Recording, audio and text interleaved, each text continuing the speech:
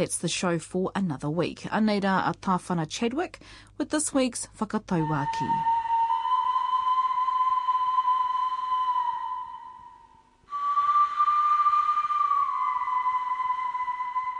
Te ki o Tūtāmure. Tāmure is the snapper, and it comes from a story when Kahungunu was in tauranga ways, and his half-brother Whaine, him, they went on a fishing trip, and Kahungunu sort of offended Whaine somehow, but I think it was because he took the best fish, and Whaine got a bit jealous and threw a snapper at him, and the key is the prick that pricked him. So in shame, Kahungunu left, and that's when he was on his way to Tūtāmure, so Gizzy.